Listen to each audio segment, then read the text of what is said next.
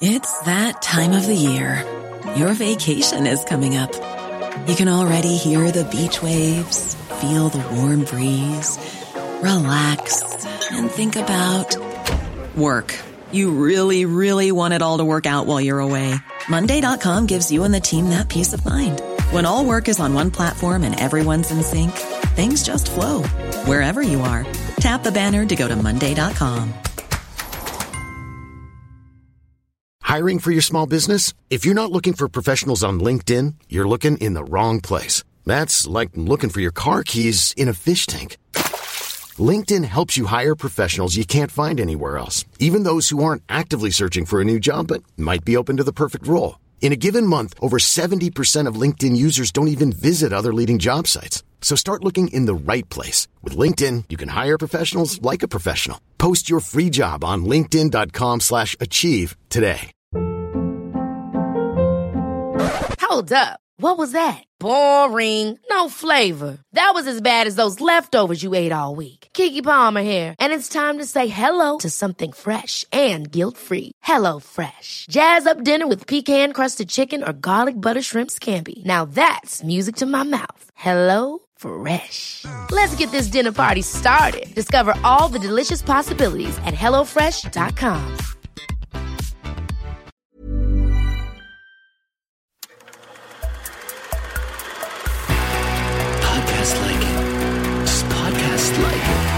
Podcast like it's 1999. Podcast like it. You want a podcast like it? Podcast like it's 1999. Podcast like it. Just podcast like it. Podcast like it's 1999. Podcast like it. You want a podcast like it's 1999.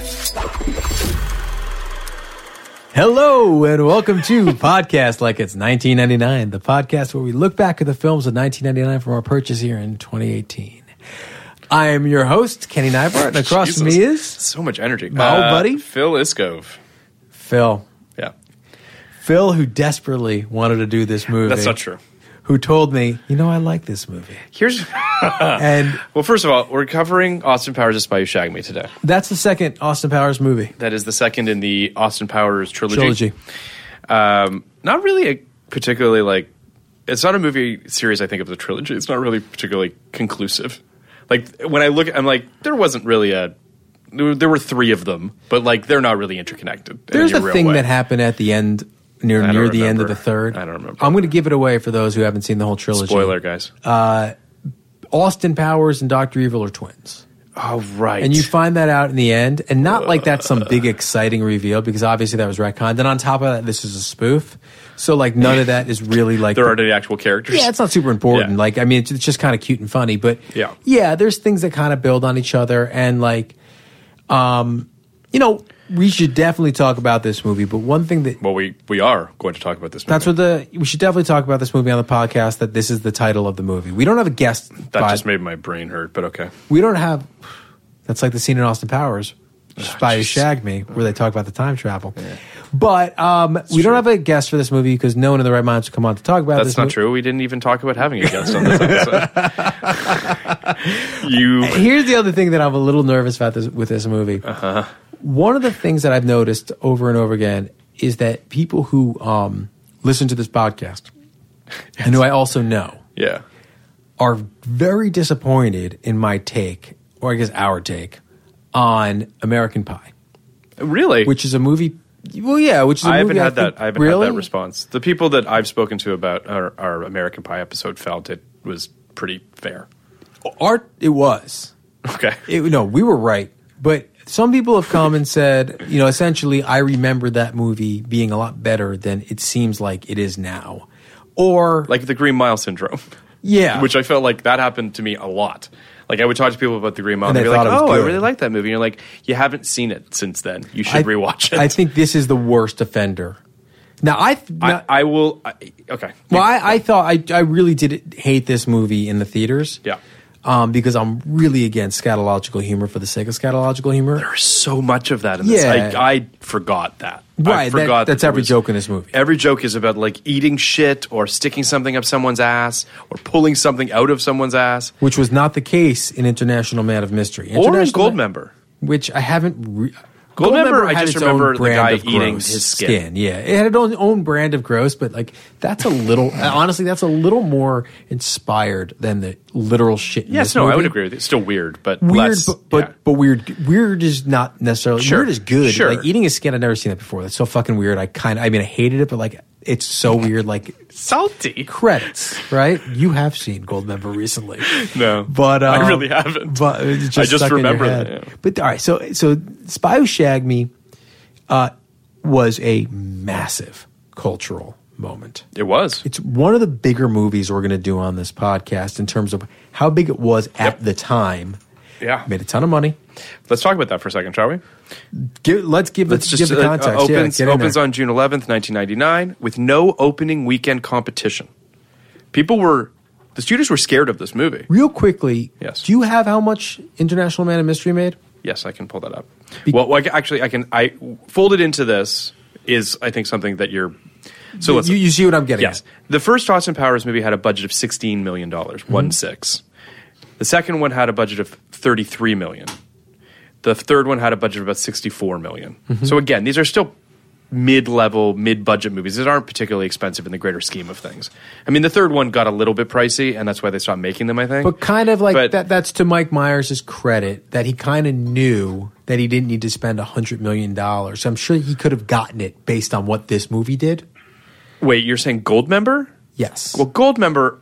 I'm sure he could have gotten a blank. The first one was super cheap. It didn't make that much money. In fact, Austin Powers 2, The Spy Who Shagged Me, went on to earn $54.9 million in its opening weekend, which is more than the $53.8 million the first Austin Powers made in its entire theatrical run. So $53.8 million. This movie, kind of like Shawshank, really found its legs. Now, in this particular case, on DVD. This is the movie that people bought with their DVD players. And it was the highest selling DVD of all time for a period of time until I believe Air Force One overtook it. Yep, that sounds right. So that, and to it, it's a very rewatchable movie, a very quotable movie. It's an interesting character you've never seen before. It's very funny. Like Mike Myers was really playing at the top of his game. In the first one. In the first one. Yeah, I mean, it's crazy to think Two characters you've never seen before. They're great. Spy Who Shagged Me goes on to make $312 million worldwide. Yeah, on a $33 million budget. That's a lot of cash. And then the entire series goes on to make $676 million worldwide. That is a lot of money. When you combine all the budgets of these movies, I mean, it's only even $100 million. About $100 million. Yeah, not even. No, it's a little more. It's 16, something like that. But point is, like, you know, it worked. People loved this character. People loved this series. I remember when this movie opened. It's kind of nuts to think that studios were kind of afraid of this movie, that nothing opened up against it. That's what's crazy to me. Is crazy. That's the point. It had the weekend to itself. It's crazy to me that people knew how just how big of a cult this had birthed, right? Because when you see a $53 million movie in 1999, it's not a bomb, but that's not a big success. No. That's not even necessarily sequel. Although on that budget, but it's not even necessarily sequel worthy, right? Totally. And based on DVD, everybody in town essentially knew, and that's a $33 million movie. That's not blockbuster prices. Yeah. Everyone in town knew, clear out. Get the fuck away from this thing. It's going to be big. It's for everybody. Which is nuts. I mean, this is a movie or a series, just to give a little bit of, earlier context, if you will. Mike Myers originally wanted Jim Carrey to play Dr. Evil, but Carrey eventually had to pass due to scheduling conflicts on Liar Liar. That's interesting to me. I would love to have seen what that was. To me, a lot of the charm is that he's playing both roles, at least in the first one. Okay.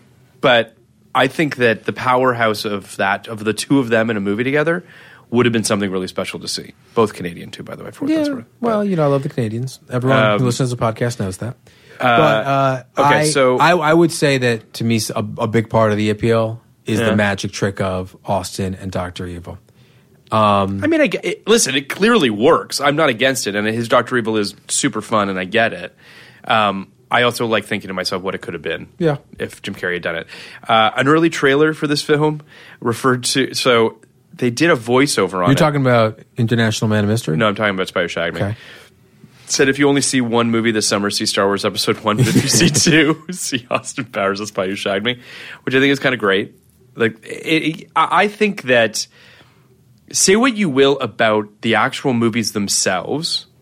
I think that the marketing, I think that everything, the periphery of this film is so good-natured and is so sort of like perfectly self-referential that I think that's part of why these movies were so successful at the time. Now, the movies themselves don't hold up that well, and I will say that rewatching this film was a pretty painful experience.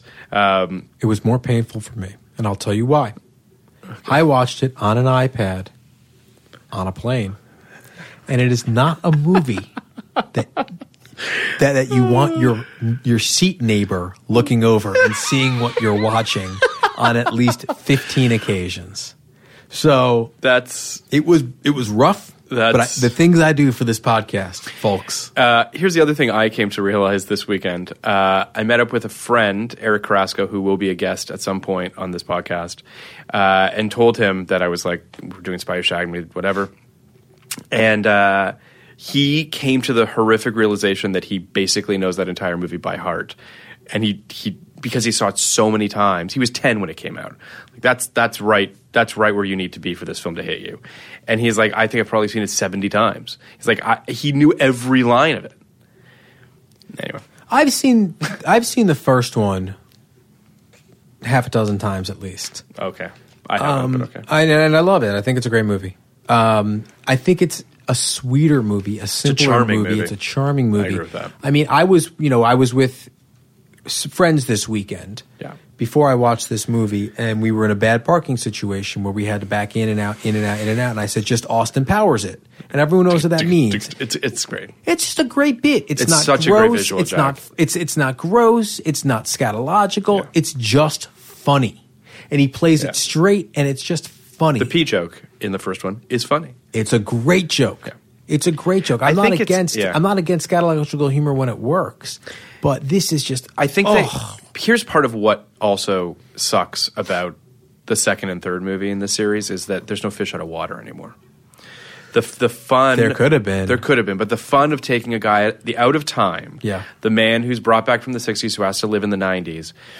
Is funny in and of itself. And it's just rich terrain. There's good jokes and clever jokes that can be made from it. And there was. And this is not that. This is just like, oh, Austin goes back to the 60s. Cool. And he's just one of everyone. It's very weird. It doesn't have the same charm, the same excitement that the first one does. The first one felt very fresh. But we should talk for a second about how strange it is that these movies were as successful as they were. And I say that because this is a niche fucking brand. I mean, this is the narrowest of targets for all intents and purposes. Mm-hmm. It's who knew that America, and I guess a lot of countries around the world, were so excited to see a James Bond parody through 60s British humor? Like, it's weird. It's very sort of, why was this so big? That was the thing that I found myself so struck with watching it again, just being like, this movie killed in the theater, and I want to crawl under my couch right now. Well, the Spy Who Shagged Me is a different story. It's really why... I have not seen the original Austin Powers in a while. Why do people feel International Man of Mystery so much? And sometimes it's these, you see it on Saturday Night Live all the time. Sometimes it's these really kind of obscure references, if they're played perfectly down to the detail, that work. And that's what this was. I mean, every detail was spot on, from the glasses to the teeth to the clothes to the body hair. To Liz Hurley? To who we will have to talk about, because we get to talk about her. I mean, again, I'm so blessed that we're doing a podcast that happened during the heyday of Liz Hurley. And I can't believe we've done, I think, both of her movies now, because I'm going to say something, though. She's I had godsend. I think I had a bigger crush on Heather Graham than I did on Elizabeth Hurley. We're certainly going to talk about Heather Graham. I don't fault you for that. She's wonderful. She's one. Well, Not in this movie. Not in this movie. She's not wonderful in this movie. She's a prop in this movie. Look, she was Roller Girl. Yeah. And, in our last podcast,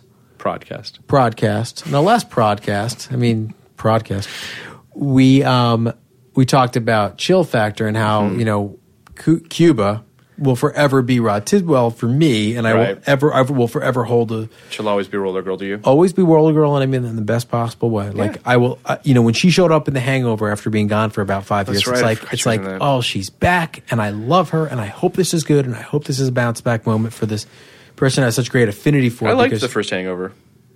I love the first Hangover. Yeah. I'm just saying. Yeah, no, I loved it. It's a fun movie. So...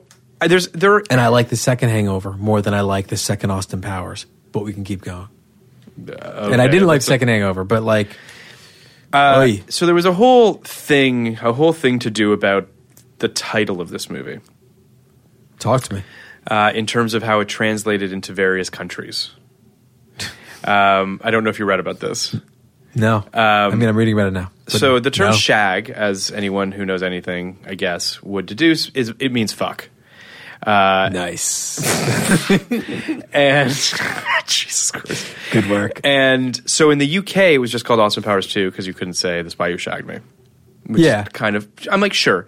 Here's what's better though, is that it translates. You couldn't say The Spy Who Shagged Me because in the UK that is The Spy Who Fucked Me. Basically, get over yourselves. Well, go ahead. Fine. In Germany, it translated into The Spy in the Secret Missionary Position. It's a good title. Good title. In Croatia, it was The Spy Who Groped Me. Not as cool. A little Me Too. But my favorite is that in China, it was The Spy Who Liked Me a Lot. Which just gets so like emo and sad, which I really love. The Spy Who Liked Me a Lot. Which I think is fantastic. So there's like... Okay, so Mike Myers has talked about the inception of this movie and how this sort of came to him. He stated that the idea of Austin Powers came to him one night while driving home from the ice hockey practice. I love that he is so Canadian. There's no one that loves hockey more than Mike Myers. Mm-hmm. And for all intents and purposes, I'll love him for Wayne's World and his love of hockey forever. He heard this on The Look of Love by Burt Bacharach on his car radio, and he wondered where have all the swingers gone. And that was sort of where Austin Powers was born, if you will. Which I think is interesting, Sorry. You never got... Mike Myers never went out of favor for you because he definitely did for me. And I love Wayne's World. Never went out of favor for me. Never... That's not the best... I don't know. That's not the most eloquent... What do you mean by that, though? You never stopped liking Mike Myers? Well, I'm saying that Mike Myers will always have a place in my heart because of those two things. He blew it for me. Probably with this movie, but because I think Wayne's World and Wayne's World 2 are... No, I know what you're saying, but he lost it for me. Like he became almost like that night that you get so drunk on Jack Daniels that you can never have Jack Daniels again. Like that's what he kind of became. Like I couldn't look at him. Like the idea that I would ever go see The Love Guru, 0%. Well, okay, sure. Even when he shows up in Inglourious Basterds, I'm like, why is this happening? Well, that's a bigger question and one that you should be asking because he doesn't belong in that movie. And that it's just weird. Tarantino from time to time just throws weird casting things in there, just kind of why is this person here? But most of the time it works, and some of the time it's just there's this guy that I'm not ready to see in this movie named Mike Myers. But go ahead. I think that Mike Myers didn't really have a second act.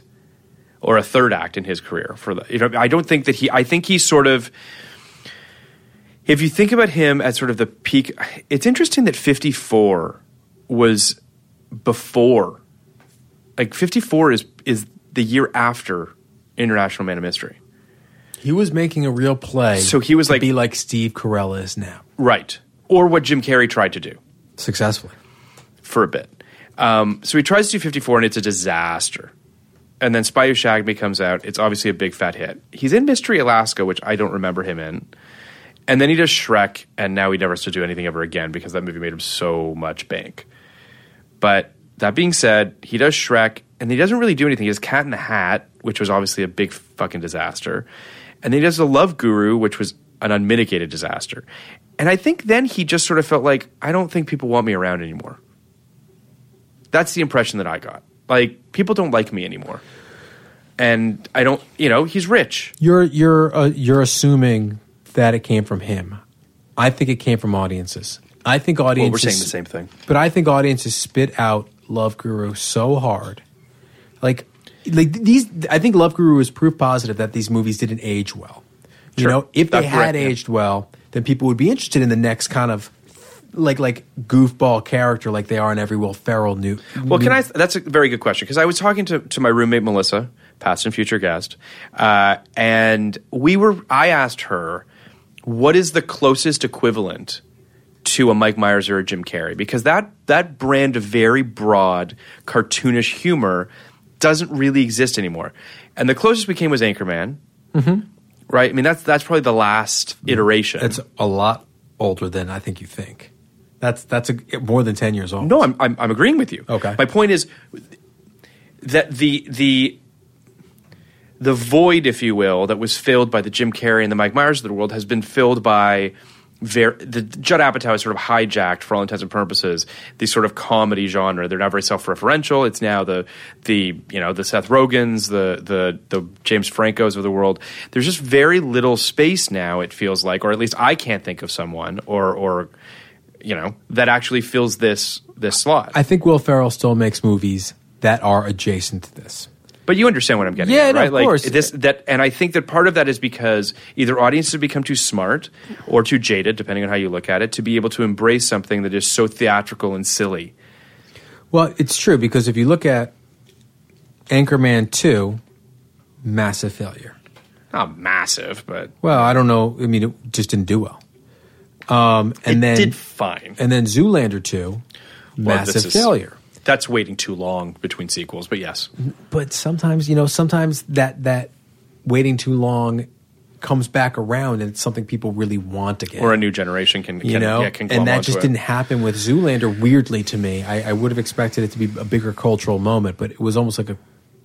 But it should be said, they're trying to make Austin Powers 4. I mean, that's a thing that is...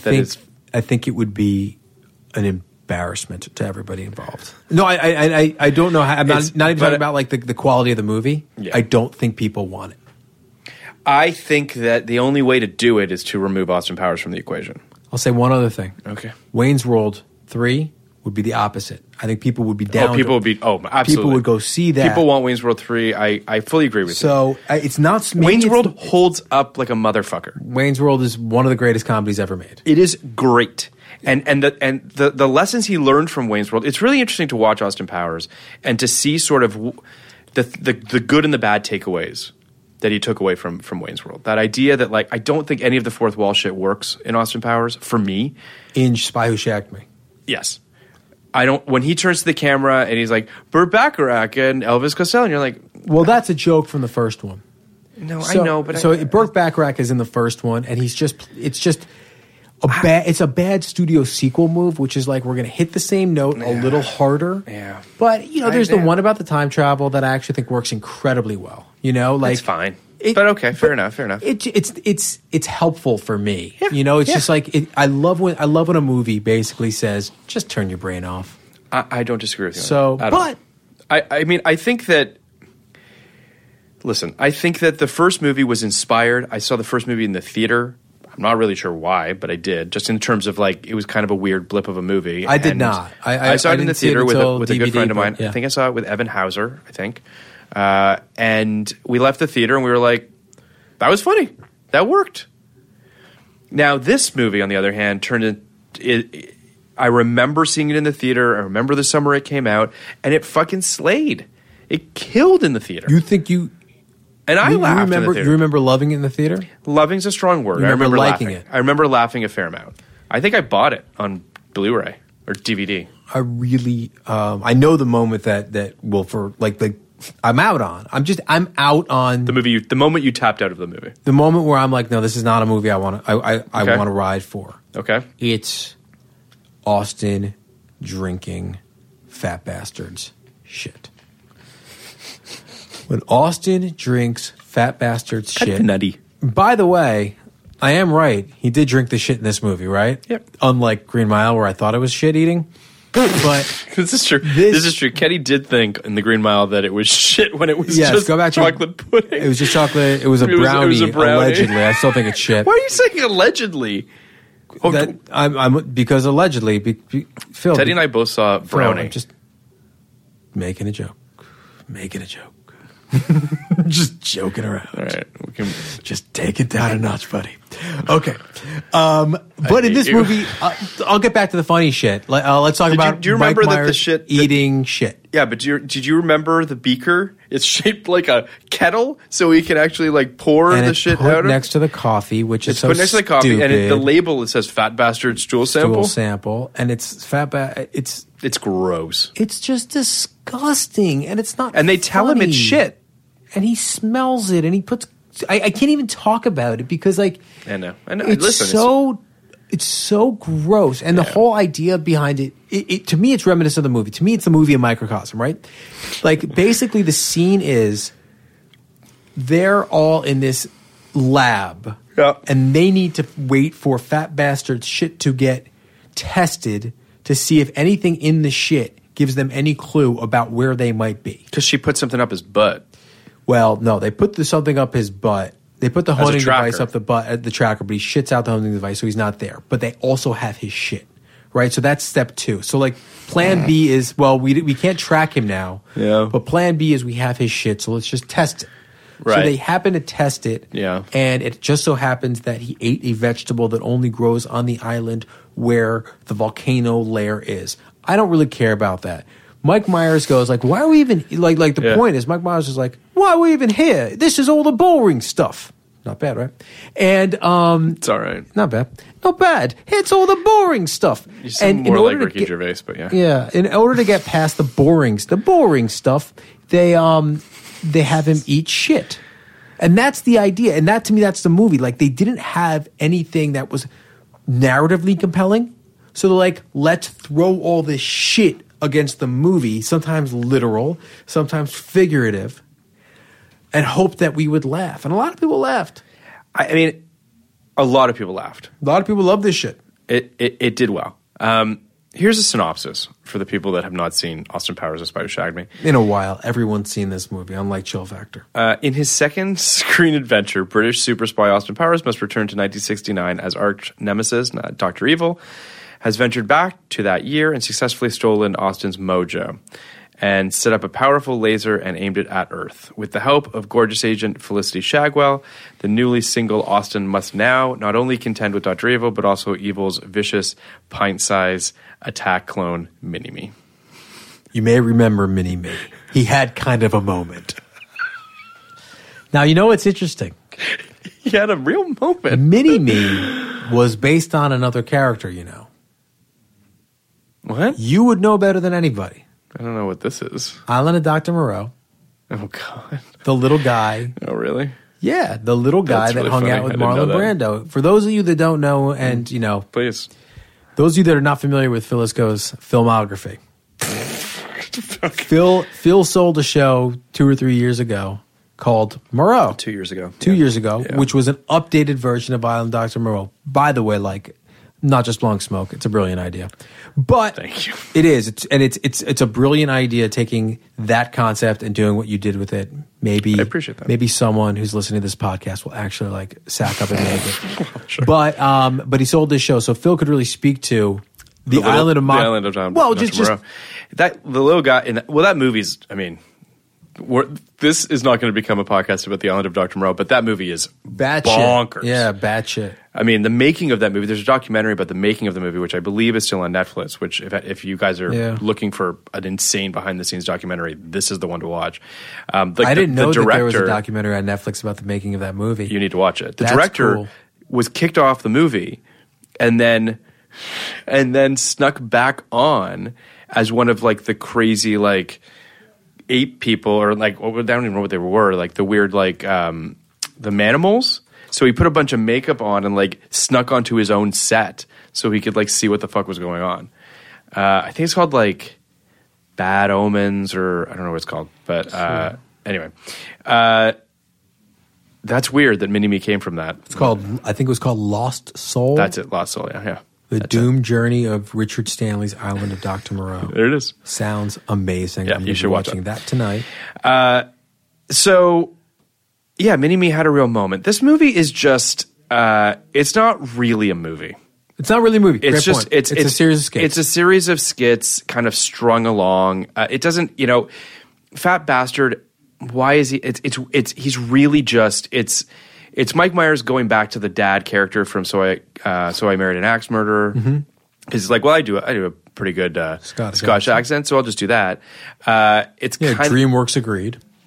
They did, and then some. So. Fat Bastard doesn't really make sense. Mini-Me, all of this stuff just feels like vestiges that they've been like, this will be fun to jam in here, and this will be fun to jam. It just doesn't all coalesce into any sort of a story that really matters, and it's just punctuated, like even the just the two of us thing, where you're like, why is this happening? Like it's just Well, so nothing has any real motivation. So what this movie does, I mean, there are a few. This movie's not without merit, but there are a few things that it does really well, and I think you're kind of hitting on it. Like there's a very deep bench of memorable characters in this movie. Sure, like a very deep bench, and a very deep bench. There's a very, you wouldn't say deep bench, but very long list of memorable bits in this movie, for good or for ill. But everyone remembers the Just the Two of Us thing. Everyone remembers Get in My Belly. Everyone remembers, Get in My Belly. Get in My Belly. This is also the first movie, and I don't know if you noticed this, but I certainly did. I have never noticed pauses for laughter.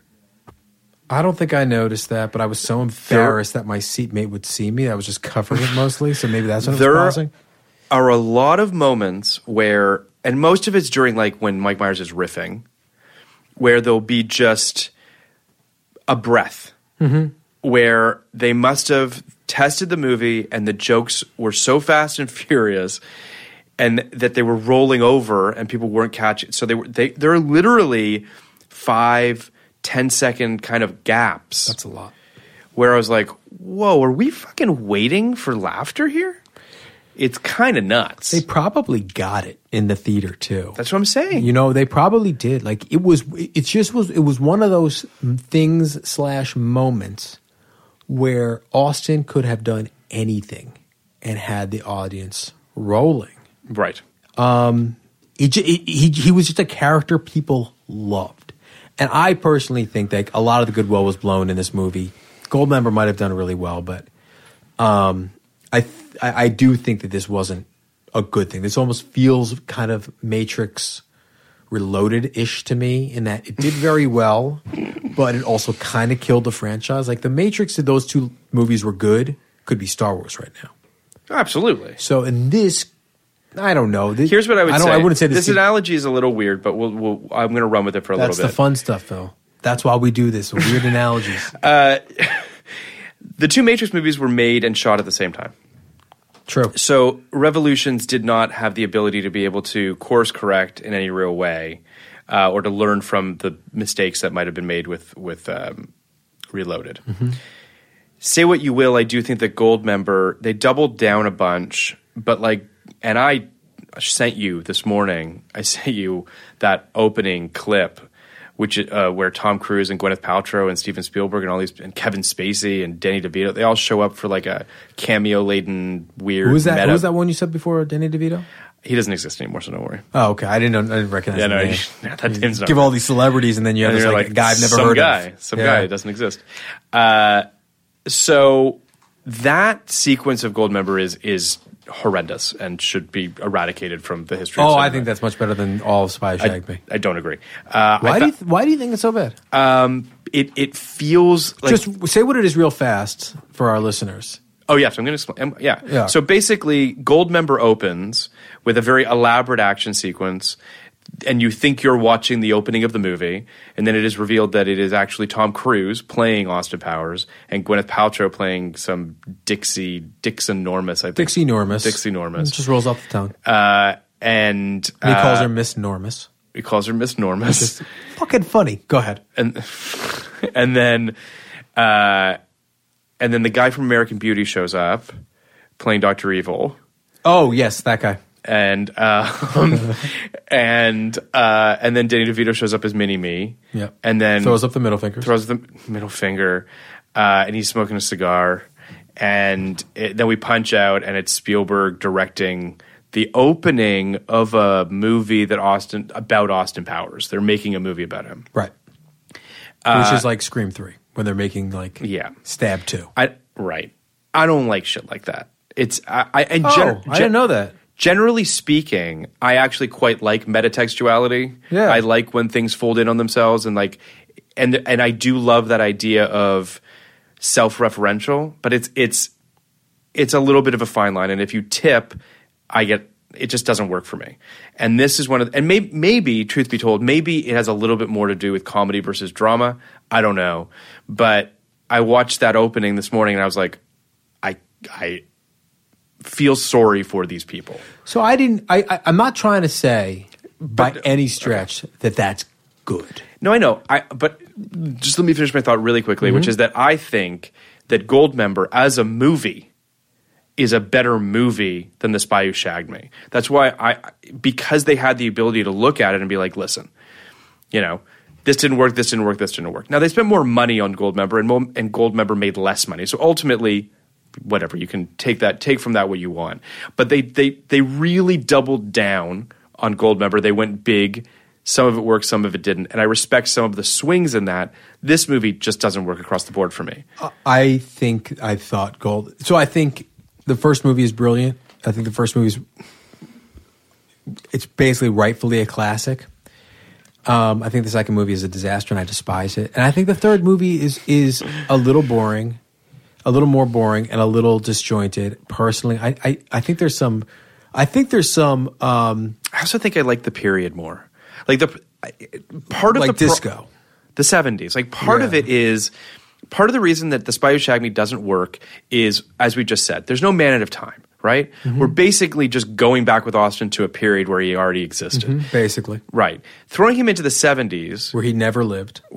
Right, up until that point, yes. Yeah, right. You got to see more than anything, you got to see a different period. You got to see Beyonce doing this Foxy Cleopatra thing, which is... Some people really love that. I think that's revisionist history. I thought she was really bad, but no worse than Heather Graham. I watched the trailer for Goldmember this morning, and the fact that it says introducing Beyonce Knowles is amazing. That is amazing. God. Like her first role. I mean, and by the way, she's totally fine in it. She's totally fine in it. And she actually, listen, what she gets to do that Heather Graham doesn't get to do, or quite frankly might not have been able to do, is come across like a badass. Like, she works it, she makes it funny, she's able to throw sass around, and it actually works. Cool. Obviously it's the whole blaxploitation stuff, but still, I think that they're having some fun with it. And they're playing in a different sandbox, whereas Spy Who Shagged Me just feels like a retread and not a good one. Poor Heather Graham is just not equal to the task. She just doesn't. It kind of breaks my heart because she what she doesn't have. She's so pretty, and she has such an amazing body, and she looks so good in the period clothes and in the moment. Right? She feels right in the period. It's the broad comedy that gets away from her. And the other thing, and this might sound trivial, but I really think it's a thing. She can't move. She can't dance. She can't walk. She's very rigid. Run. She's rigid. She's better in still images. Uncoordinated. There is that. And she also, and I don't know if you noticed this, and I'm sure you did, when she would try to laugh with him, she had the craziest eyes. It seemed like she didn't get the jokes. It seems like so part of it is that Liz Hurley is the straight woman to Austin in the first movie. So she gets to play the opposite to him. Mm-hmm. And then Beyonce, for all intents and purposes, plays sort of a very kind of larger-than-life character that is decidedly different from Austin. And so there's a interesting chemistry there. And isn't, immediately smitten with him. That's another super weird move that, sort of immediately subjugates Heather Graham. Her character Heather Graham is kind of screwed in this movie. Yeah, she has no volition. Yeah. She I get that part of the joke is that women fall over Austin, and I get that. I appreciate that. We could talk about how that kind of ties into the whole toxic masculinity theme of the year. But yeah, she's not done any favors. And then, by the way, it's to your point. I don't mean to cut you off. I'm sorry. Okay. They do such a better job of deconstructing that notion in Bowfinger. Where, right. She's in Bowfinger. Where she gets to play someone who's in on the joke, and also the movie is deconstructing that idea of the actress that is sort of manipulated by the director or this, that, and whatever. Like that movie, but that movie is also just like a much higher, smarter movie than she's this very movie well is. cast in that. She's movie. great in that movie. She is. She's very well cast. What she and Roller Girl, right? Like slightly behind the joke. Yep. Slightly not. Like I mean, it's kind of a mean thing to say the dumbest person in the room, but she's kind of the like dumbest, sweetest, most innocent, most even like Roller Girl, the porn star. Yeah. Is still kind of the most innocent person in the room. Until she's not at the end of Boogie Nights, but I know what you're saying. I love that scene, but like, it's brutal. But it's super earned, It's for like sure. literally like 8 years after the beginning when she's like, "So are we gonna fuck?" And then also just a job. Yeah. Oh, and then those roller skates, man. Yeah, those would really fucking hurt to get in the face. I love that. Yeah, it's a great movie. So you're Brandy, right? Right? Did you sit next to me and did we go to high school together? Quite the life you've carved out for yourself. Yeah. Brutal movie. Fuck him up. Felicity was inspired by Barbarella, which is not much of a surprise. There's definitely her look, her costumes, all that sort of stuff. Very much has that vibe. Let's talk Jay Roach for a second. Sure. Because Jay Roach, one of the more interesting American directors. He is an interesting director. And a guy who, and this is sort of a weird comparison, but I think you'll sort of get where I'm coming from. I kind of look at Doug Liman and Jay Roach as early Doug Liman until he became a much sort of obviously an action director. There's sort of there is an electricity to the way that they both kind of make movies a little bit. There's a highly kind of improvisational quality to them. There's a self-referential quality to them, and they feel, and this might be a strange word to associate, but there's like a dangerous quality to their comedy where it feels like sometimes, when it's crackling, it really works, and when it doesn't, it really doesn't. Jay Roach is one of those guys, because I was looking at his filmography, and it's like, I actually quite like Mystery Alaska. I think it's actually a really sweet, good movie, good-natured movie. Well, we'll talk about it at some point. Is that a 99 movie? Yeah. Oh, I totally forgot about that. Yeah, it's a hockey movie. Great. Can't wait. That's going to be great. That's going to be a lot of fun. He's just a really warm filmmaker. My guess is he wanted to do movies like Mystery Alaska. Yes. Right? Yes. Like you don't like that feels like a passion project. So I mean, continue. Like that's my I think he's a really, really, I mean, first of all, I love Recount. I think Recount's great. I'm afraid to watch Recount. Because you might jump out a window afterwards? There are a few of those movies, Recount, Too Big to Fail, like the ones that are about horrible things where we just didn't stop this bad shit from happening. Game Change? Game Change is a good thing. Game Change, I did watch because it has a happy ending. But I gleefully watched it. I loved the moment when Nicole Wallace was like, I can't vote for her. But is it Nicole Wallace? Is that who Sarah Paulson's Sarah playing? Paulson plays Nicole Wallace. That's so funny. My brain just like, I totally didn't put that together. That's how cool she is. Cries. She's my favorite human, Nicole Nicole Wallace. Can I say that? Can I say a Republican? She's great. She's my favorite human. She's fantastic, especially right now where she's like, she fucking, I mean, like, to some extent she was complicit, but what's she going to do? I don't want to talk too much about it. Complicit in a different way, but I know what you're saying. What is she going to do? She was working for, one of the most heralded men in the history of this country. He makes a horrible decision. She's tasked with taking care of this moron. And then good for her that she didn't vote for But it should also be said, too, that, like, and again, we're not going to go down a rabbit hole of politics here, but there is something to be said for the fact that Sarah Palin is the beginning of what we're in right now. Oh, she's the thing. She was the light. She was the lightning in a bottle. She's the thing. She's the thing. You know what I mean? She started the whole Tea Party movement. So on some level, I imagine Steve Schmidt and Nicole Wallace have to a little bit blame themselves. I think they do for moving. I mean, they moved the rock. I think they do. I think they do. Well, I guess we got to do this. I don't think they had any idea of how bad it would be because not. Of course not. I could talk about this for a minute. The biggest Sarah Palin mistake on their parts, I think, was I love that Austin Powers got us to Sarah Palin. I know. Was not actually vetting her. I don't think they actually had much of a I know they didn't. They didn't have much of a they didn't have any time. Much of a vetting process with her to actually realize what she believes. Exactly. Because like and had they vetted her, they would have never made her the candidate. Yeah, if you can get past Troopergate, which was obviously easy for them to get past, she had a pretty decent record in Alaska, and she seemed like a reformer. She seemed like this weird, almost Obama-esque firebrand. A little bit. And by the way, she was. Look at where look at where we are. Like there was a movement that was birthed through her to a certain extent, and my point and how we got here is that Isn't I do it weird think that Sarah Palin's could be a footnote in history, like based on where we are now. Like people like you and I will be like, actually, it's her. She's what started this. Yeah, just like you're like, well, actually, the thing that started the Clinton investigation was the Clarence Thomas thing. Yeah, but a guy who, by the way, I was reading an article about how someone thinks that Clarence Thomas should be impeached because of the. By the time this podcast comes out, maybe he will be impeached. Bad move for the Republicans. I mean, bad move for the Democrats. Don't impeach him. Don't impeach him. Keep him in there. Don't let him. Although I'm not sure you can do much worse than Clarence Thomas. I don't want some 42-year-old New Gorsuch in there. All right, go ahead. Sorry, we're liberals. I don't know if you know that. Jay Roach, who I think you should watch Recount. I think you're being silly to not watch it. Well, I guess I can get over it at this point. Because things are so much worse than that could possibly. Yeah, seriously. I know, because I long for the days of Bush stealing an election. It's a really, really good movie. And I think Game Change is actually weaker than Recount. And I still quite like Game Change. The problem with Recount, of course, is that it unfortunately stars the person from American Beauty, but we'll just move past that. The guy who was in Goldmember? Austin Pussy. The guy who was in Austin Pussy. Yes. Well, but the other thing about Jay Roach is, aside from being married to Susanna Hoffs. Yes. Total crush. Yeah. He made an amazing movie.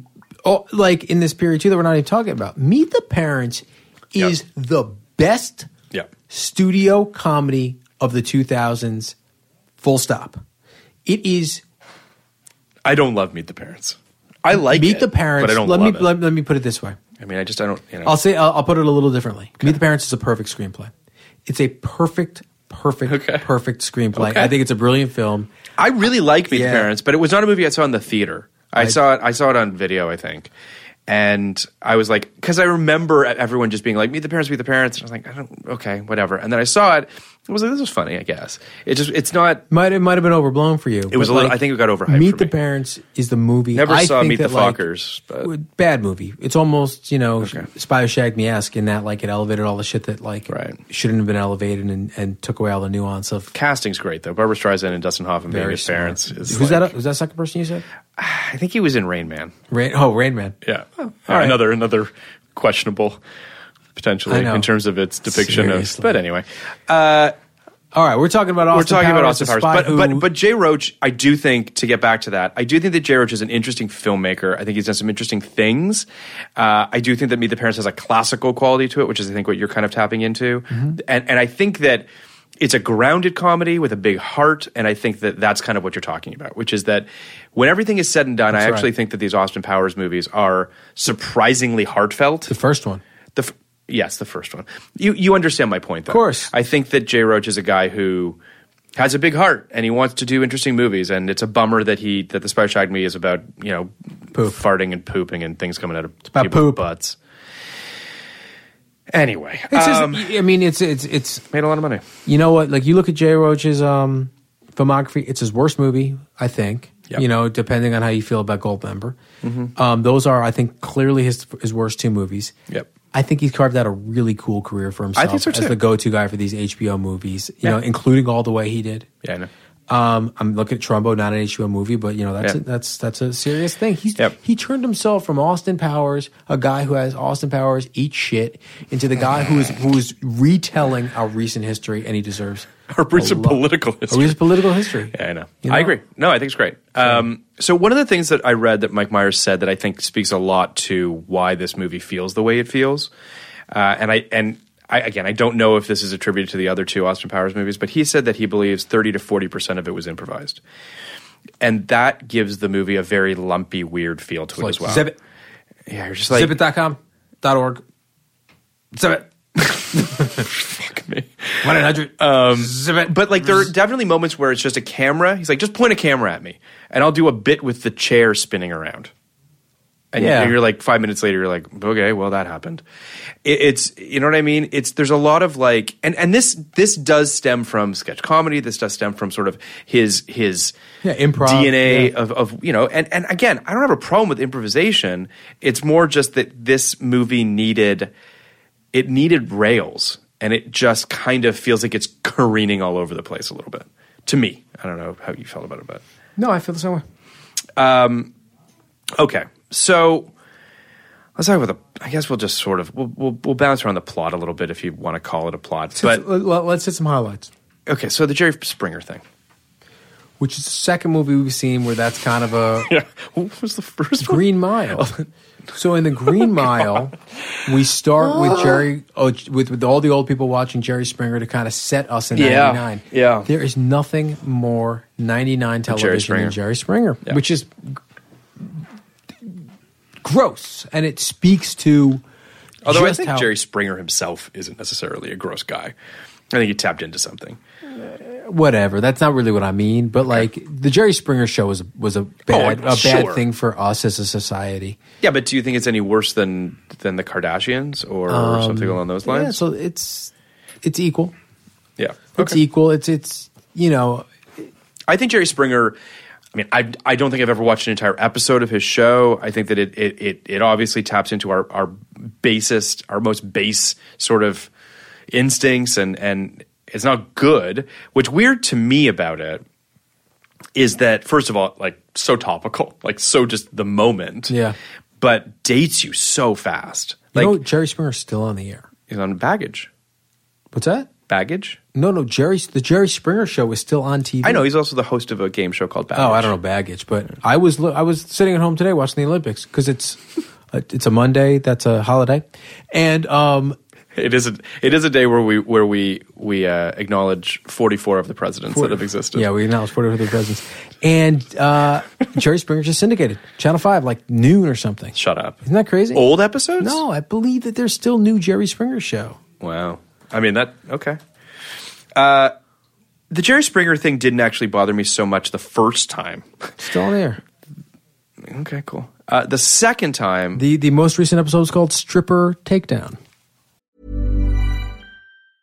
I'm Sandra, and I'm just the professional your small business was looking for. But you didn't hire me because you didn't use LinkedIn Jobs. LinkedIn has professionals you can't find anywhere else, including those who aren't actively looking for a new job, but might be open to the perfect role, like me. In a given month, over 70% of LinkedIn users don't visit other leading job sites. So if you're not looking on LinkedIn, you'll miss out on great candidates like Sandra. Start hiring professionals like a professional. Post your free job on linkedin.com/achieve today.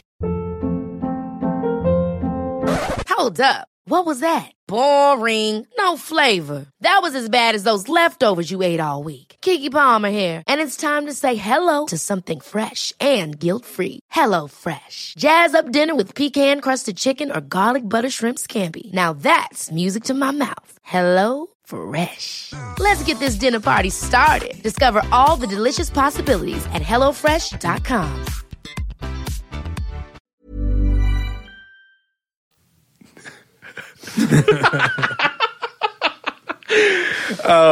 So the scene goes on a little long, and the movie does this on two different occasions, and both of which kind of piss me off. Which is it goes back to the well at the end of the movie to something that they thought worked really well earlier in the movie, which it probably did. I mean, it pissed me off too, but like it probably maybe did. It did. Yeah. I just the dick joke. That was terrible. The extended dick joke that goes on forever. Feels like it goes on forever. And then the Jerry Springer thing, which they go back to during the credits. Does this movie predate Family Guy? Or Family Guy predate this movie? Family Guy's before this movie. I don't think so. I think it's mid-90s. I think it happened. I don't think so. There are a lot of Family Guy feeling type of bits in this. You know, these extended takes and let them riff and riff and riff and play the joke until the length of the joke becomes the joke, or at least that's what happens. He talks about Family that. Guy. So I owned the first Austin Powers on DVD. Yeah. And on the commentary track, Mike Myers talks about that. He's like, one of my favorite things is doing a joke, getting a laugh, going so long with the joke that you get another laugh. That's the card. That's the backing up, going forward, backing up, going forward joke. And that's why it works so well, because you can't believe how long. 98 for Family Guy. So you're right. So right before. So you can't believe how long he's willing to stick with that joke, and it's brilliant. And that's, to me, those are the best Family Guy jokes. The best Family Guy jokes are the ones that go on and on. So you're just like, you're devoting I can't believe you're still doing this. 3 minutes to this?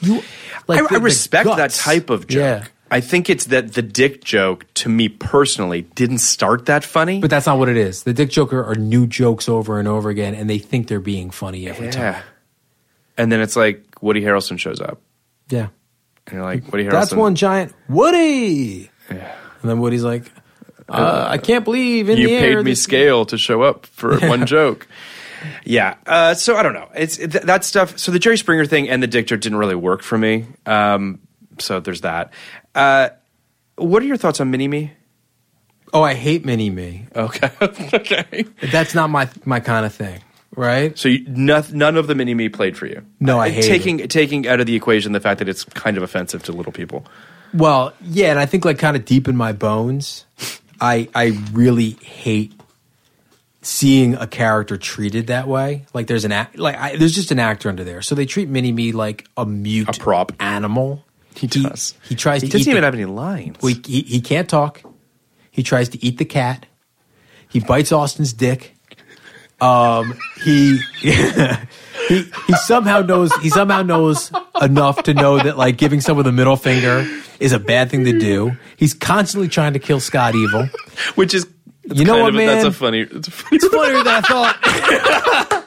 No, it's just like it always made me a little uncomfortable. When but you say it all like that, you're like, you know what? Yeah. This Mini-Me shit's not bad. Mini-Me becomes such a and like you know, Mini-Me is a pretty fucking funny thing to call him. Yeah, like Mini-Me is funny, but no, I never felt Mini-Me. The Mini-Me stuff didn't play for me until Austin's fighting him in the space. So that I hated. See, that to me made me. The reason it makes me laugh is it's just really stupid physical humor. And the idea that Austin Powers is so inept that Mini-Me's getting the jump on him through the entire thing. I thought it was just like Mini-Me is just such a great fighter. Well, either way, both work. Mini-Me is like the best.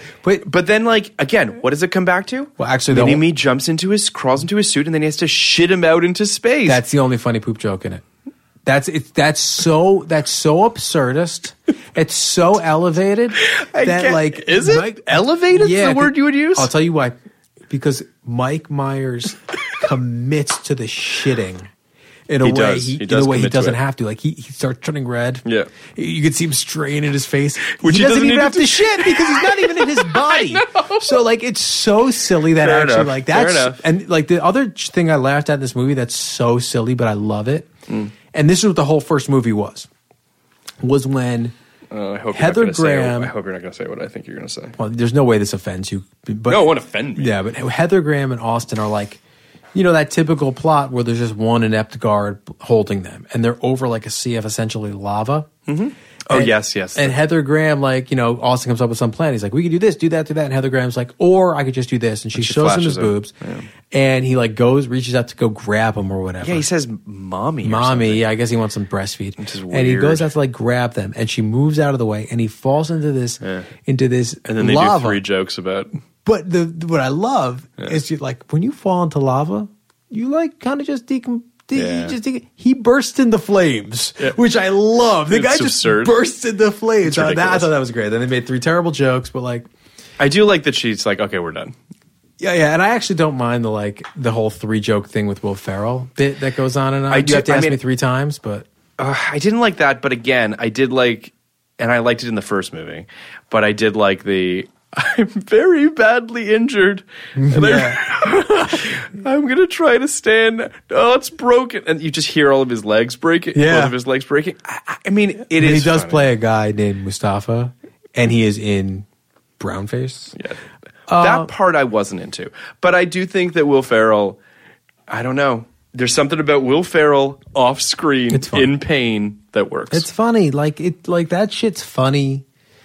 There's funny stuff in the movie, like everything, you know. But I don't personally think the fat bastard get my belly stuff is, but like because it goes where I don't like it. But his first line is like basically, "I'm so bad, I ate a baby." That's funny. Like this is like, you don't want to fuck with me, I eat babies. And there is something about, what is the line? I eat because I'm unhappy, and I'm unhappy because I eat. That's actually like, that's the best part of the movie. I'm not kidding. That's the best part of the movie. When Fat Bastard has this emotional moment at the end of the movie, he like breaks down in front of Austin and Heather Graham, and he's like, I eat because I'm unhappy, and I'm unhappy because I eat. Like, that, it works. Those are the moments that I would have loved if that filled out the movie. But the gross and stupid, because like the Will Smith, just the two of us thing is just stupid. Yeah, it's too much. It's too much. But I also really, really didn't like the sex scene between Felicity and Fat Bastard. It was disgusting. I also really, really didn't like the sex scene between Dr. Evil and Frau. Oh, see, I thought that was kind of funny. Well, not for me. You didn't think him drinking one for me, one for my homies? No, that's not for me. I mean, I don't think that's not a joke you should be making, but I listen. I'm not saying he should. I'm just saying that it's absurd. I think that the character of Dr. Evil is so absurd that he's willing to let. I don't know. Yeah, no, it's not the most offensive. It's not the most offensive, but the two of them. Here's what I did like: their scene where they have sex. Racist jokes aside, I thought was fine. It's the scene after the next morning when things get awkward between them. That's Mindy Sterling. Like, she's really, and he's like, it got weird. She's like, she's a pro. Weird. Like, it got weird. And it's not.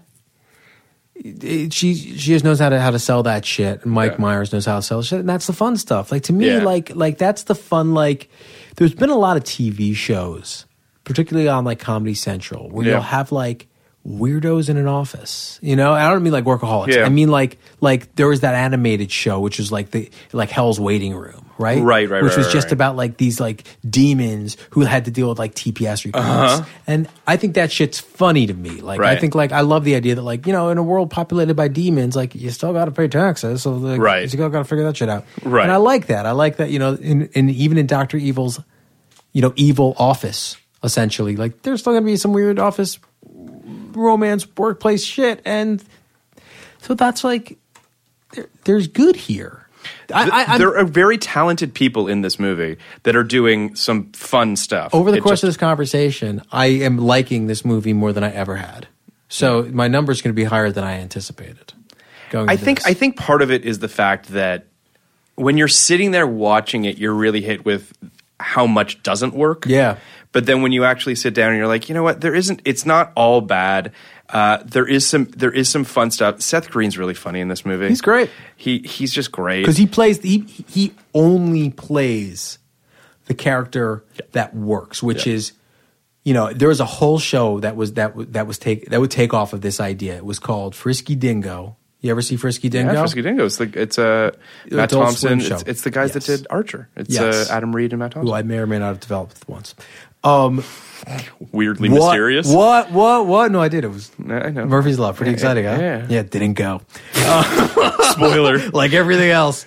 But Frisky Dingo is an amazing show. It's essentially about this villain named Killface and his really not great relationship with his son, who's named like Lloyd.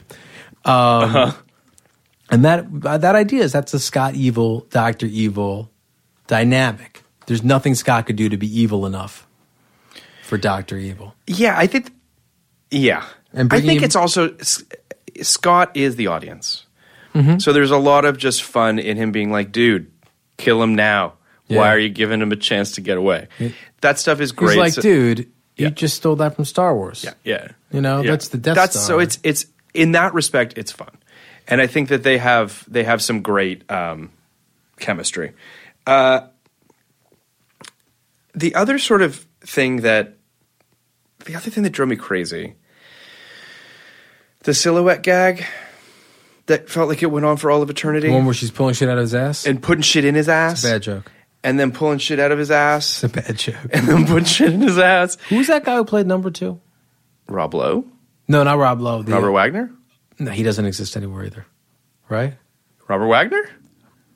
Yeah, he killed Natalie Wood. Well, maybe. We don't know. I think they decided like last week he did, right? Well, they decided that it's definitely possible. Isn't that crazy? It's crazy. Isn't it crazy? Watch any movie now. It's like, well, all right, this guy raped someone. Yeah. This guy groped someone. And in this movie, this guy might have killed someone. Yeah. So, sorry. Not just someone. One of the most beloved film actresses of all time. Yeah. So the silhouette gag, I guess I don't know why this movie is so obsessed with people's butts. I just don't get it. It's very childish. The movie starts with a Bob's Big Boy giant thing in space, and then Dr. Evil comes out of its butt in a pod, and like an egg. And I literally wrote in my notes. No, like, I know. As soon as the ass opened up and the egg came out, I knew this would not go well for me. That's gonna be on your tombstone. As soon as the egg. But then immediately Liz Hurley. Well, let's run through the plot real fast. Then immediately Liz Hurley comes in, and it's like, okay, everything's perfect again because God's most perfect creature. I love the way they retconned her out. I actually think that's really kind funny. Of genius. Yeah, they made her a fembot. Yep. They had her spontaneously explode. Yep. And I love the fact that how did I not notice that your boobs were guns? And she's like, try foreplay next time. Try foreplay next time. Like, good note. It was great.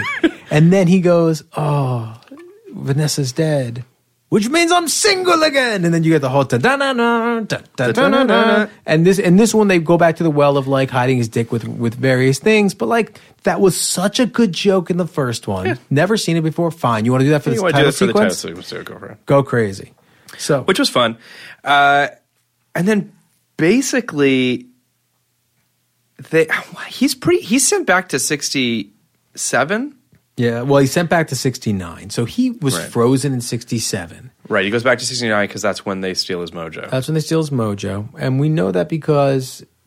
They've told us. They tell us. They tell us straight up. Michael York tells us straight up. But basically, like, Michael York sends him on some spy mission. He's supposed to find a Russian spy who's a model, played by, I believe her name is Kristen Johnston. Kristen Johnston from Third Rock from the Sun. Like every other woman. Oh, yeah, the models scene annoyed me. Well, Rebecca Romijn is in it. Love her. She's funny. She should have been the model. She should have been Felicity Shagwell. No, she would have been a great Felicity Shagwell. I have a better Felicity Shagwell. Who's your Felicity Shagwell? I think Elizabeth Banks would have just destroyed that role. I don't know if she was relevant enough at the time, but she's probably right around the same age. Yeah, she would have been great. She would have been great. I feel like that would have been cool. But you said Elizabeth Banks, but in my head I heard Elizabeth Berkley. Oh, whatever. Part of that is because I think I just listened to the Showgirls episode of Blink. Great episode. It was a great episode. Or you know who else would have been great? Just because I wish she was in everything. Elizabeth Shue. Recently watched Adventures of Babysitting. She's great in it. Elizabeth Shue's great. She's amazing. Yeah, she's great. Bradley Whitford, also great in that. That movie's great. Like up and down the cast of that movie, like they do such a good job with that movie. Yeah. Yeah. Okay. Now that so we have the model scene. Then Dr. Evil steals his mojo. And so Fat Bastard steals the mojo. Sure. Working for Dr. Evil. Yeah. Can we just say though, stealing the mojo is kind of clever. Stealing the mojo's kind of clever. Like that as the impetus of the movie. And it's not terrible. And it's not actually the impetus. So the actual impetus of the movie is Dr. Evil went back in time to steal the mojo, but also to blow up the world. Right? So Austin has to go back. It's not just self-centered. He has to go back and save the world and regain his mojo, or else he can't have sex because he can't get it up with Kristen Johnston. And he's embarrassed. And he's humiliated. So we've all been there. So he goes back to 69, 2 years after, while Austin is still frozen. So you don't have the issue of two Austins, you know. And they pack that away very quickly, cleverly. Yeah, Austin tries to figure it out. Michael York is like, "Don't think about it too hard," and you, the audience member, don't think about it either. And we just move past it. Inside a relatively recently remodeled VW Beetle, because I remember around that time it had just come out. There's a lot of product placement in this movie. Yeah, but weirdly, I read that Starbucks didn't actually get any money for their or pay for it. How about AOL? Don't know. How about VW? I don't know. There's one more. How about Virgin Atlantic? I don't know. Right, go ahead. But Starbucks. I just remember seeing the Beetle in this and being like, oh, I remember when that was. I remember those being really fun. So the reason there's a Beatles because that is Austin's time machine. Mm-hmm. Dr. Evil had a different time machine. He goes back with Mini-Me. Yeah, Austin's is a tie-dyed Beetle. Beetle. Good as any. Good as a DeLorean, right? So fair enough. Good as a DeLorean.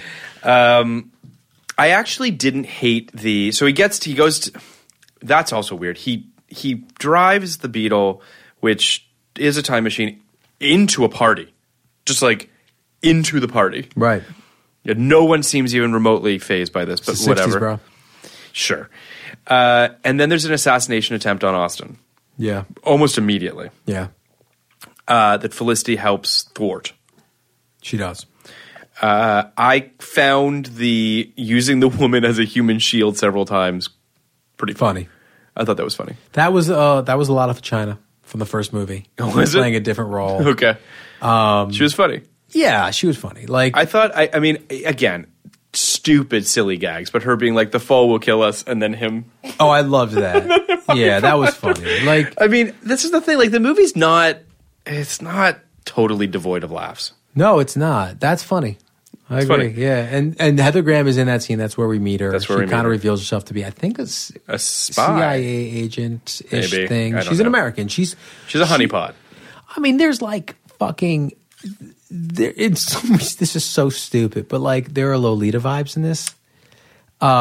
She's young in this movie. She's young, and I don't really mean like the underage thing, but Lolita. One reading of a Lolita is about Europe's relationship with America. Mm-hmm. Right? Mm-hmm. You know, Europe's is... Oh, that's interesting. Yeah, Europe's is, old, intellectualized, set in its ways. America's young, sexy, vibrant. Maybe these two things shouldn't be as close as they are, right? I see what you're saying. And there is kind of this, like, if Austin represents, like, kind of swinging 60s Europe, Heather Graham represents, like, free love America, right? Free love hippie America. Sure, that makes sense. And, they're an interesting marriage in their own way, as they prove to be in real life, right? In real life, these two things came together. British wave. Is that what you call it? British New Wave? No, not British New Wave. British invasion. British invasion and kind of American hippie music kind of came together very clearly at Woodstock, and then kind of became the same thing in America. Yeah. And I think that's kind of like what you could be doing with these two things. That didn't happen, but there is an idea there. I agree with that. She is the right avatar for the moment. I agree. And I think, I can't blame Heather Graham for casting Heather Graham. Well, not even that, but just because I don't think that she's necessarily at fault. I don't think they wrote the role very well. No. I would actually say that of the three female leads that exist in the series, she's the one that's the most short shrift.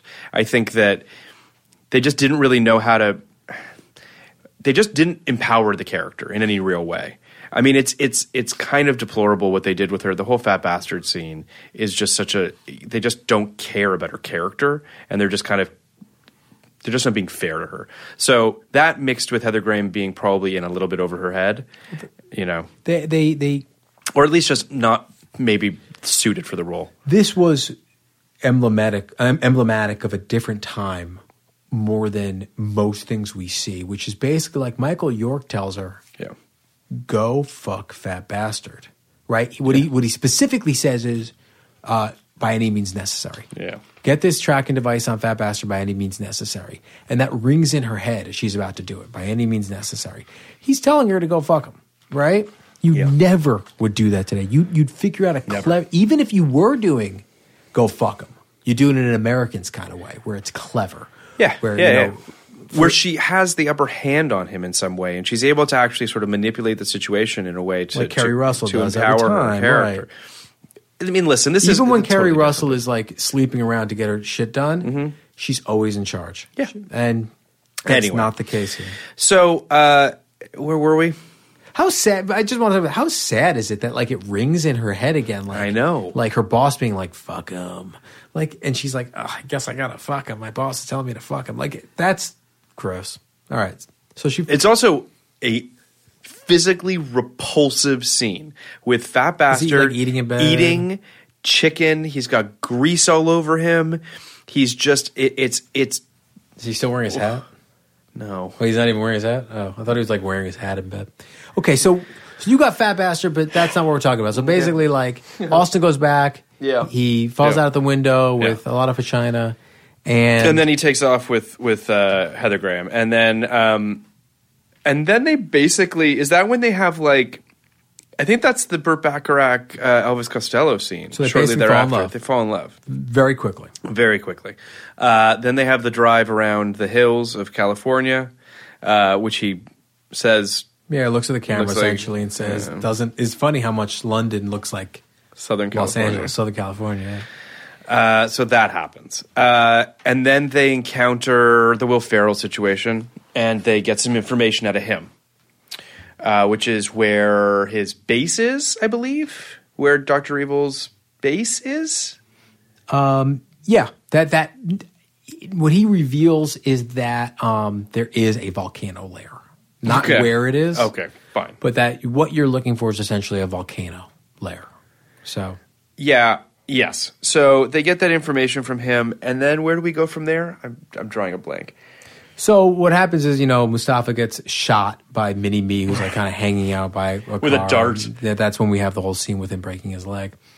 And then like you have Austin back at whatever kind of facility he is, and he like identifies Fat Bastard, right? Right. No, that's what it is. He figures out the mojo thing, right? Yes, he figures out that it's Fat Bastard who stole the mojo. Then we cut to like Dr. Evil, where like Fat Bastard shows up, and then that's where like Get My Belly comes from. Get in my belly. Like, it's the first time you see Fat Bastard, and like, I'm not gonna fucking do a 180 for the positive on this guy. Okay, good. So, like a character like that would never, ever play today. Like the joke is that he's fat and repulsive. His name is Fat Bastard. Why would his parents do that?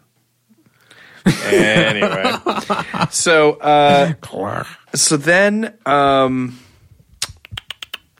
then basically, Felicity wants to have sex with him, and he doesn't. He can't because he can't. Yeah, he doesn't because she thinks he's like doesn't like him, but like he eventually reveals that he can't because he lost his mojo. And that's the line. Does this feel good, baby? And she says lower, and he says, "Does this feel good, baby?" That's cute.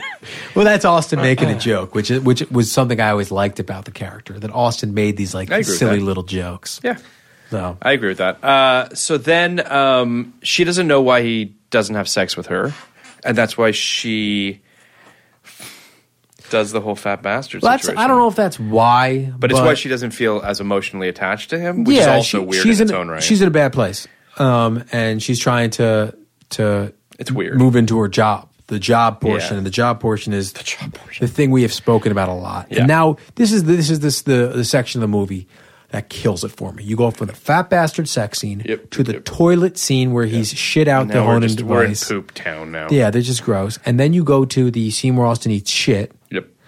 And then you go to me banging my head against the wall. It goes. There's definitely a section of this movie at this point where you're just like, ugh. And then also you have. That's when they go to the lair. You got the silhouette gag. You got all that sort of stuff. Then they get caught, and they're imprisoned, and that's how you get the whole what you were talking about, the guy falling in the lava. And one of the things like that we didn't say, but like Dr. Evil's plan is very simply put a giant laser on the moon, and blow up Earth. I don't remember what the catalyst or the reason for the just the two of us scene was. He just starts singing it for no apparent reason. I think it's to make Scott feel bad about himself, but Rob Lowe and Frau are just dancing to it. It's weird. Yeah, but it's weird. It's the rap part is kind of funny. It's not as funny as it should be. Fair enough. Don't you think like it's not that easy to let me rephrase. Slay that? I think that the lyrics themselves are kind of clever. Yeah. But anyway, so then they get captured, and if I'm not mistaken, Heather Graham dies, and then he goes back in time to save her. So does she die? Not really. Like what I think happens is basically like. We're skipping a couple of steps, but whatever. Like Heather Graham goes rogue and like tries to solve the problem, and she gets caught. Right. Okay. And Austin is presented with, like a very typical Batman Forever-esque decision, like save your girl or save the world. And Batman Forever, it's like save fucking Robin. But like it's either save Chase Meridian or save Robin. And this Chase Meridian. Yo, you feel that, right? You remember that? I like that name so much. It's so ridiculous. I wanted to name like a daughter Chase. Chase is a good name. Dr. Chase Meridian. But Chase Meridian is stupid. I wish Batman Forever was like better, 15% better. It didn't need to be much better, but like it was so close. It was close, like so close. I rewatched it recently, and I was like, "This movie's not a total disaster." No, it's not. But it's also hard to not be like, "This movie's not great either." Anyway, so close. So Austin is given a similar save the world, save your girl, similar paradox, right? And he chooses to save the world. Yeah, but he also figures out that he can also go back in time and send 10 minutes ago Austin to go back and save the world. And at this point, like this movie becomes a total clusterfuck. Yeah, at that point I'm like, I don't know what is happening. You stop paying attention. Yeah, your brain kind of starts to melt at that point. I think she does die, actually. She does. Yeah. But he has the ability to go back and like that's it. Like that's the flick. Well, he goes back. Well, it's not, because now there's two Austins. Right. That exist. So one has to like go through the stage and then the last joke of the movie is, I guess they both get to fuck her now. You didn't get that joke? Prestige. Oh wait, I'm sorry. Yes, go through. Forget it. Yes, they both fuck. He has to kill him. He has to kill himself over and over and over again. I fucking love that movie, and I love that. I love that idea. Yeah. You like that better, or you like the Christian Bale reveal? Oh, I much prefer the have to kill himself over and over and over again. The Christian Bale reveal feels a little cheap. You think you knew? I don't think I knew, but when the reveal happened, I was like, well, of course.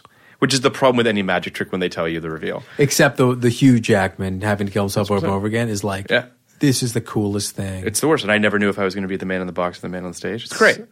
That movie's fantastic. Better than Austin Powers, The Spy That Shagged Me. It's too bad we just missed Memento. We did. We missed. We don't have a Nolan movie in '99, unfortunately. What was that? He made one movie before Memento. Following, but I don't believe that was '99. I believe it was '98. Yeah, too bad. Let's see. But yeah, so that's it. The end of the movie is what you said. Like there are two Austins. They both go to 99, or there's 99 Austin, and there is 69 Austin. They both are in 99. Yeah.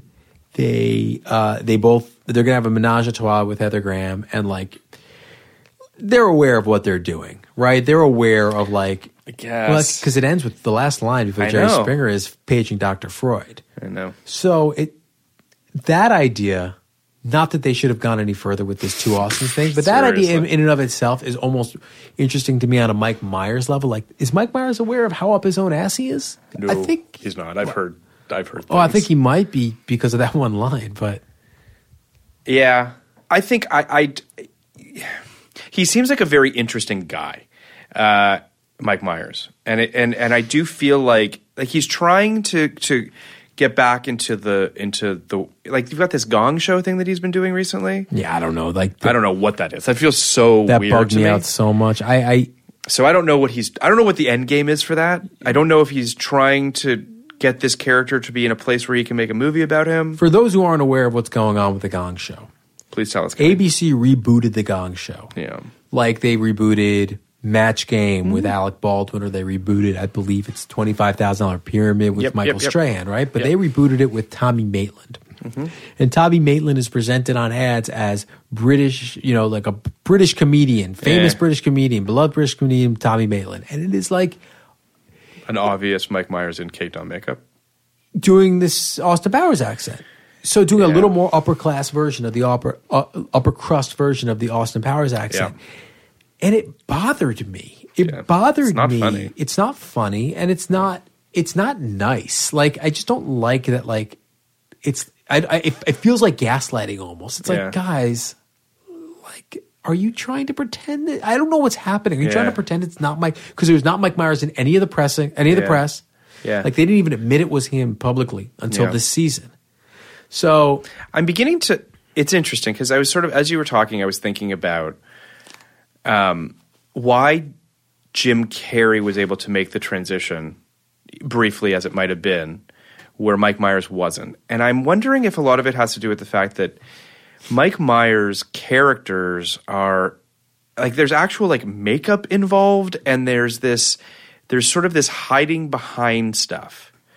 So the characters don't feel real or lived in. But you could say that for Jim Carrey too. I don't agree. Well, the mask is obviously makeup. Sure, and the Grinch. But no, it goes beyond because it's not like over the top, but I wouldn't say Wayne's World is over the top, right? So you have like... But you've got Wayne's World and you've got So I Married an Axe Murderer, which are both grounded comedies where he's not hiding behind makeup. Mm-hmm.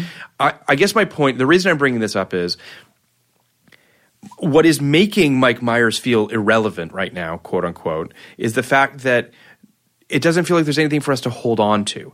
They just feel like these sort of sketch characters that are just kind of like floating away. Like on some level, if he just wrote or started another So I Married an Axe Murderer, I bet it could be a hit. It's a really interesting point about Mike Myers because when you actually look at his filmography, So I Married an Axe Murderer is, aside from 54, yeah. So I Married an Axe Murderer is the only... It's an outlier. It's the only movie where he played a guy. I know. And he probably should have tried to play a guy more often. Because he's a guy. Wayne's World, which will ultimately be the thing, probably Wayne's World and Austin Powers will be the two things that he'll be known for. It'll be on his tombstone or it'll be in his obituary, whatever, right? Wayne's World is such a more, it's a real person. Mm-hmm. Austin Powers doesn't ever really come close to being a real person, even existing in a real universe. Wayne's World is a movie that's shot on practical locations with people, and it feels real. But I think if you said, name a Mike Myers movie to a person on the street, Austin Powers. You're saying Austin Powers. Yeah, I know. And so the success he's had with Austin Powers has undercut him. I agree. I agree. And you know, like it's funny because that's not the case for, let's say Eddie Murphy, right? Eddie Murphy's Austin Powers equivalent is The Nutty Professor. Sure. And The Nutty Professor is a very good movie, and he's very good in it. He's very good in it, and it feels like a real person. Yeah, it's Nutty Professor is like not quite the same thing, though. They're like Nutty Professor is a pretty good analog to Austin Powers, right? It is, but don't you think Eddie Murphy makes these characters feel real under the makeup? But I think Austin did in Austin. I think Myers did in the first Austin Powers. Okay, but when you think of Eddie Murphy, you don't think of Nutty Professor. You think of Beverly Hills Cop, right? Or a plethora of other movies. Plethora. What else? Trading Places. 48 Hours. 48 Hours. Even Bowfinger. For me, it's these high watermark 80s comedies that he basically like knocks out of the park. Invented. You know, he invented like the comedic action comedy. Yeah. And Eddie Murphy has continued on in a way that Austin never does. Like Austin, I'm sorry, I keep calling Austin. Mike Myers could never have played that Dreamgirls role, right? Wait, that's what 54 was. That was years before, but like that was his attempt. That movie's but that also was in the middle. That was in the middle of his rise, like, and that was an attempt to have like a Truman Show, right? Yeah. But like he never could have done. It was like his Burt Reynolds from Boogie Nights sort of role. Yeah. I say that's Dreamgirls. Is Burt Reynolds. Like 54 is like the 54 is like Steve Carell and Foxcatcher to me, or like Steve Carell and Big Short to me. And Steve Carell's been able to do it because Steve Carell's a better actor and he didn't like turn himself in. I don't know. I think it's interesting. You talk about Dreamgirls and Burt Reynolds and Boogie Nights, right? Both of those were two roles that everyone was like, well, they're definitely winning Oscars for those roles. And then they both fucked it up by biting the hand that feeds them. And being jerks and making it seem like they were better than the movies. Who beat Reynolds?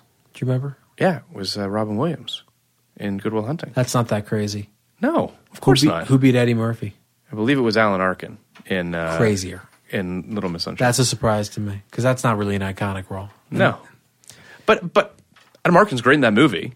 Alan Arkin is great in that movie. He is, and Alan Arkin brings something to movies. And Eddie Murphy, by the way, very good in Dreamgirls, but also sort of like not really stretching himself. No, you know but you hadn't like, seen him like that in a long time. Sure, but you know what I mean. Guy's so fucking talented. Like, and he just apparently just gives zero fucks and doesn't care to reinvent himself in any real way. Well, you know what lost him that movie. It wasn't that he was an asshole. You remember what lost him the movie? What lost him that Oscar? No, remind me. Because Norbit came out. Oh, that's right. Yes, Norbit. Everyone's like, we can't give it to Norbit. Yeah, I know. That's why they thought Jupiter Ascending was going to kill Eddie Redmayne for Theory of Everything. Oh yeah, weirdly, Jupiter Ascending just didn't have a big enough impact. It didn't have Eddie Redmayne. I like all Jupiter these ads. But anyway, this is all a long way of saying that Mike Myers, for whatever reason, has not found a way to sort of to come back into the zeitgeist. Do you think he will? I don't know if he wants it enough. Like this Gong Show thing feels so like weirdly. I'd say that is Exhibit A for the for the defense. He clearly wants back, and he's willing to do something crazy. But it's so weird. It's so weird and so left field that I'm not sure that it's working for people. It's not even like every now and then it'll like pop up on an internet thing or whatever, and I'm like, oh right, that's happening. Yeah, he's like he's somewhat relevant-ish. But he could have been easily, if he just played his cards a little differently, he could have been Adam Sandler right now. Sure. He could have been doing a movie every year that there was a big audience for, but I think he burned people out. I agree. So let's just do one thing real quick before we do our 0 to 99. Talk about the soundtrack. I was going to say, this movie has a soundtrack we can talk about. This movie has a real soundtrack. Madonna's Beautiful Stranger, big song.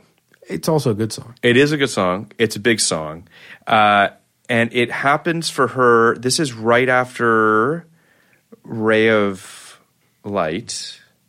Is it right after? I believe it is. I believe Ray of Light is 98. Ray of Light is a brilliant. It's a great album. It's a great album, and it reinvented her. It put her back on the map. It's an album that holds up today. In fact, I think it's approaching or has just crossed its 20-year anniversary. So there's been a lot of articles written about it. Yeah, but so Ray of Light was 98. 98. Then and she does Music Beautiful was 2000. So it's in between. Right. So right in between, and you can sense music a little bit in this song, but it's a great song. It's a fun video. You know who directed the video? I do. I can't say his name, but I know. Brett Ratner is the person. I don't know who that is. You don't know that person? I don't know that guy. Is he real? Is he a real person? He was. Crackle thought he was. Anyway, so I actually think it's a fun video. And it's a fun song. I also think the Lenny Kravitz cover of American Woman was also a really big song. It was. And you know what? That's a cool video. It's a cool video. It's the right guy to cover that. It's the right guy to cover it. The REM song is actually really fun. And there's a song on this album that I was weirdly obsessed with called All Right by this band called the Lucy Nation, which never made another song, never made an album, never did anything. I'm not trying to put you on the super spot. Weird. Don't know the song. You got to sing it for me. I'm never going to sing it for you. You got it? No, you wouldn't know it if I tried. It doesn't matter. But the point is, it's a good song. And it's a song by a band that just disappeared off the face of the earth. Soundtrack sold over 1 million copies in the United States and was certified platinum. And a second soundtrack was also released with a bunch of other covers and original songs and what have you. But yeah, it was just I remember it being a big soundtrack. That was the moment. For obvious reasons. Madonna. Yeah, things happened back then, like Madonna, who was... things happened back then, like Madonna. who was like one of the biggest stars in the world. Yeah. Who would do one song for like... No value judgment, like an ostensibly stupid movie. And this is not a stupid song. No. Beautiful Stranger is a good song. It's a good song. And has very little to do with the movie, but the vibe is right for the movie. The vibe is totally perfect. It actually made the movie a little bit cooler than it was. It absolutely did. As did the American Woman cover, because like Lenny Kravitz kind of was cool personified. No, this soundtrack gave it a legitimacy in an interesting way, which I think is fun. And then obviously you have the Just the Two of Us on the soundtrack as well. It's interesting. I think it's a soundtrack that makes the movie better. Totally. Which is rare. This is a podcast that makes the movie better, which is rare. I can't believe I turned you around on this a little bit. Well, a little bit. You definitely did. You guys should have seen me before this movie. I'm going to pull the curtain back just a little bit. Yeah, please do. We did this back to back. We did. That episode you may or may not have listened to before called Chill Factor. Yeah. And Chill Factor. Ernie's favorite movie. Chill Factor got Ernie, our producer. Chill Factor got me in a mood. Yeah, you were in a dark place by the end of Chill Factor. It got me in a mood because that movie, as you may have heard, is garbage. So I came into this one and I'm just I'm going to rip this one apart. It's almost like I had some. it's almost like I was just like had something in your belly. Look at him, looking to beat up another guy, right? Like that didn't even feel good enough because Chill Factor is so bad. Yeah. But you want to know what? Yeah, I know. This turned you around a little bit. Spy kind of shagged because it's kind of soft. It's kind of like it. Taking your shit jokes out of it for a second. It's actually not. It's not the worst movie in the world. It's not. And you want to know what? Like another contrast to that shitty horrible movie. Yeah. It looks awesome. It does. Like the color palette is gorgeous. Yeah. The costumes are fantastic. Even the purposely lo-fi shit looks really good. Well, and I think it taps into something that Hunter actually said on the Chill Factor podcast, which I think speaks very much to this movie, which is tone. Yep. Tone, and everyone's having a good time, and it's cast very well across the board for the most part, and it's just a movie that has a little bit of an infectious nature to it. And listen, there are a lot of jokes that didn't land for me this time around, and I certainly didn't love it, but it's also a movie that I kind of left going surprised and also being like, okay, like I get why America fell in love with this guy and with these movies, as silly and as over the top as they are. All right, 099. Well, just one more Chill Factor point. Yeah. Whereas I think it's impossible to make a good movie out of that, to take that stuff and make that good. It wouldn't have been that hard to make this a home run. No, it wouldn't have been that hard. I agree. And I understand why they didn't bother making it a home run, because all they were trying to do was give this massive core audience that they have now assembled what they want. Well, I think that, and this will be the last thing before we do 099, but I will say that there's a little bit of, there's sequelitis, which is that there's this fear of, okay, well, people really like this about the first one, so we have to do that and bigger. Yeah. And they kind of just did that. Had they, and then in the third one, they were like, well, now we got to find a new trick, and we got to kind of reinvent this a little bit, and we got to go somewhere else, and we got to do something different. Otherwise, we're not going to get people in the theater. Now, if people approached sequels the way that they approached the third movies in these trilogies, we might all be a little bit better off, because I think that these sequels tend to be a little repetitive, a little bit just going back to the well on things. So, is there a recent sequel you love? I mean, Dark Knight's obviously the answer, but Dark Knight is there a different one? A sequel that I love? Yes. Wait, number 2 or like, because a sequel is technically, it could be any tell me what you're going to say. I was going to say Thor 3, which I really, really liked a lot. Thor 3 was great. I saw that too. Because they learned from the mistakes of the second one, although some people really like the second one. But they learned from the mistakes, they reinvented it, they came at it from a totally different direction, and they made the character fresher than it's been maybe ever. That's something Marvel does really well. Yeah. Like really well. And I love that they've gotten to the point where they feel like they can do that. Yeah, that's great. 0 to 99. What do you got? 0 to 99. What was it in 99, Kenny? It was low. It was really low. It was like a 15. Wow, okay. Truly hated it. Okay. It's much higher now. Okay. Shockingly. Now being an hour and 34 minutes after I wasn't walking in here. I don't think I would have gone quite as low as I went before. But I was probably in the 20-25 range when I walked in. Yeah, I'm a lot higher. I think I'm going to give it like a 43. Yeah, when I saw it in the theater, I was a lot higher than you. I was probably somewhere in the 50s. The viewing experience of watching this the other day was not a pleasant one, and I left that thinking that this movie is like bad. And then I sat down in here and we talked about it, and now I'm like, oh, there's some stuff. I think it's straddling the line. I'd say I'm probably in the 40s with you. I'd say I'm probably around 48. I can't, in my good conscience, tell people to go out and watch Austin Powers: The Spy Who Shagged Me.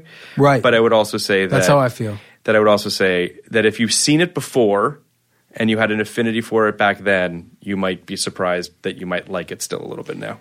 This is not American Pie for me. No. No. Yeah, where like I had loved that movie. Yeah. And this viewing made me realize how awful it was. Yeah. This is like I had hated this movie. And this is like, you know what? It really isn't harmful. It's not what I thought it was. It's not harmful. Yeah, it's fine. You want to preview next week? Yeah. Yeah. You go. All right. So next week we have. Wait. No. Yes. Next week.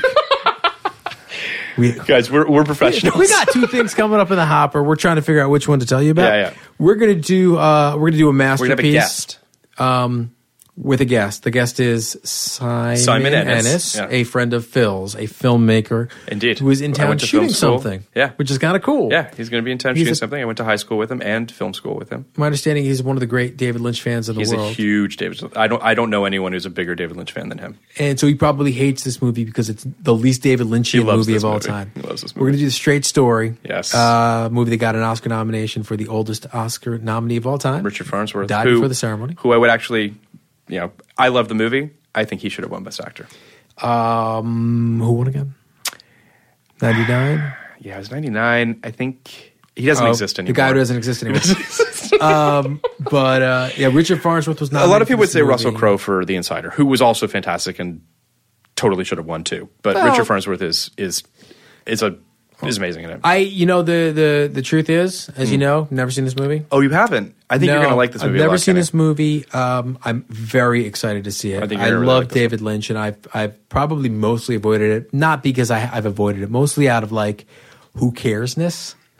I think it's not a David Lynch movie, and by that I mean it doesn't. Right. It is and it isn't. It's a very sweet, very good movie. G-rated. It is and it was released by Disney. Yeah, it is a G-rated, movie, and it's I assume it's a fascinating. It's great piece of cinema, given who made it and given how well regarded it is. It's a really beautiful movie. I'm very excited to do this movie. Tune in next week for The Straight Story with Simon Ennis. It's going to be great. Cool. Thanks. Podcast like it. You want a podcast like it? 1999.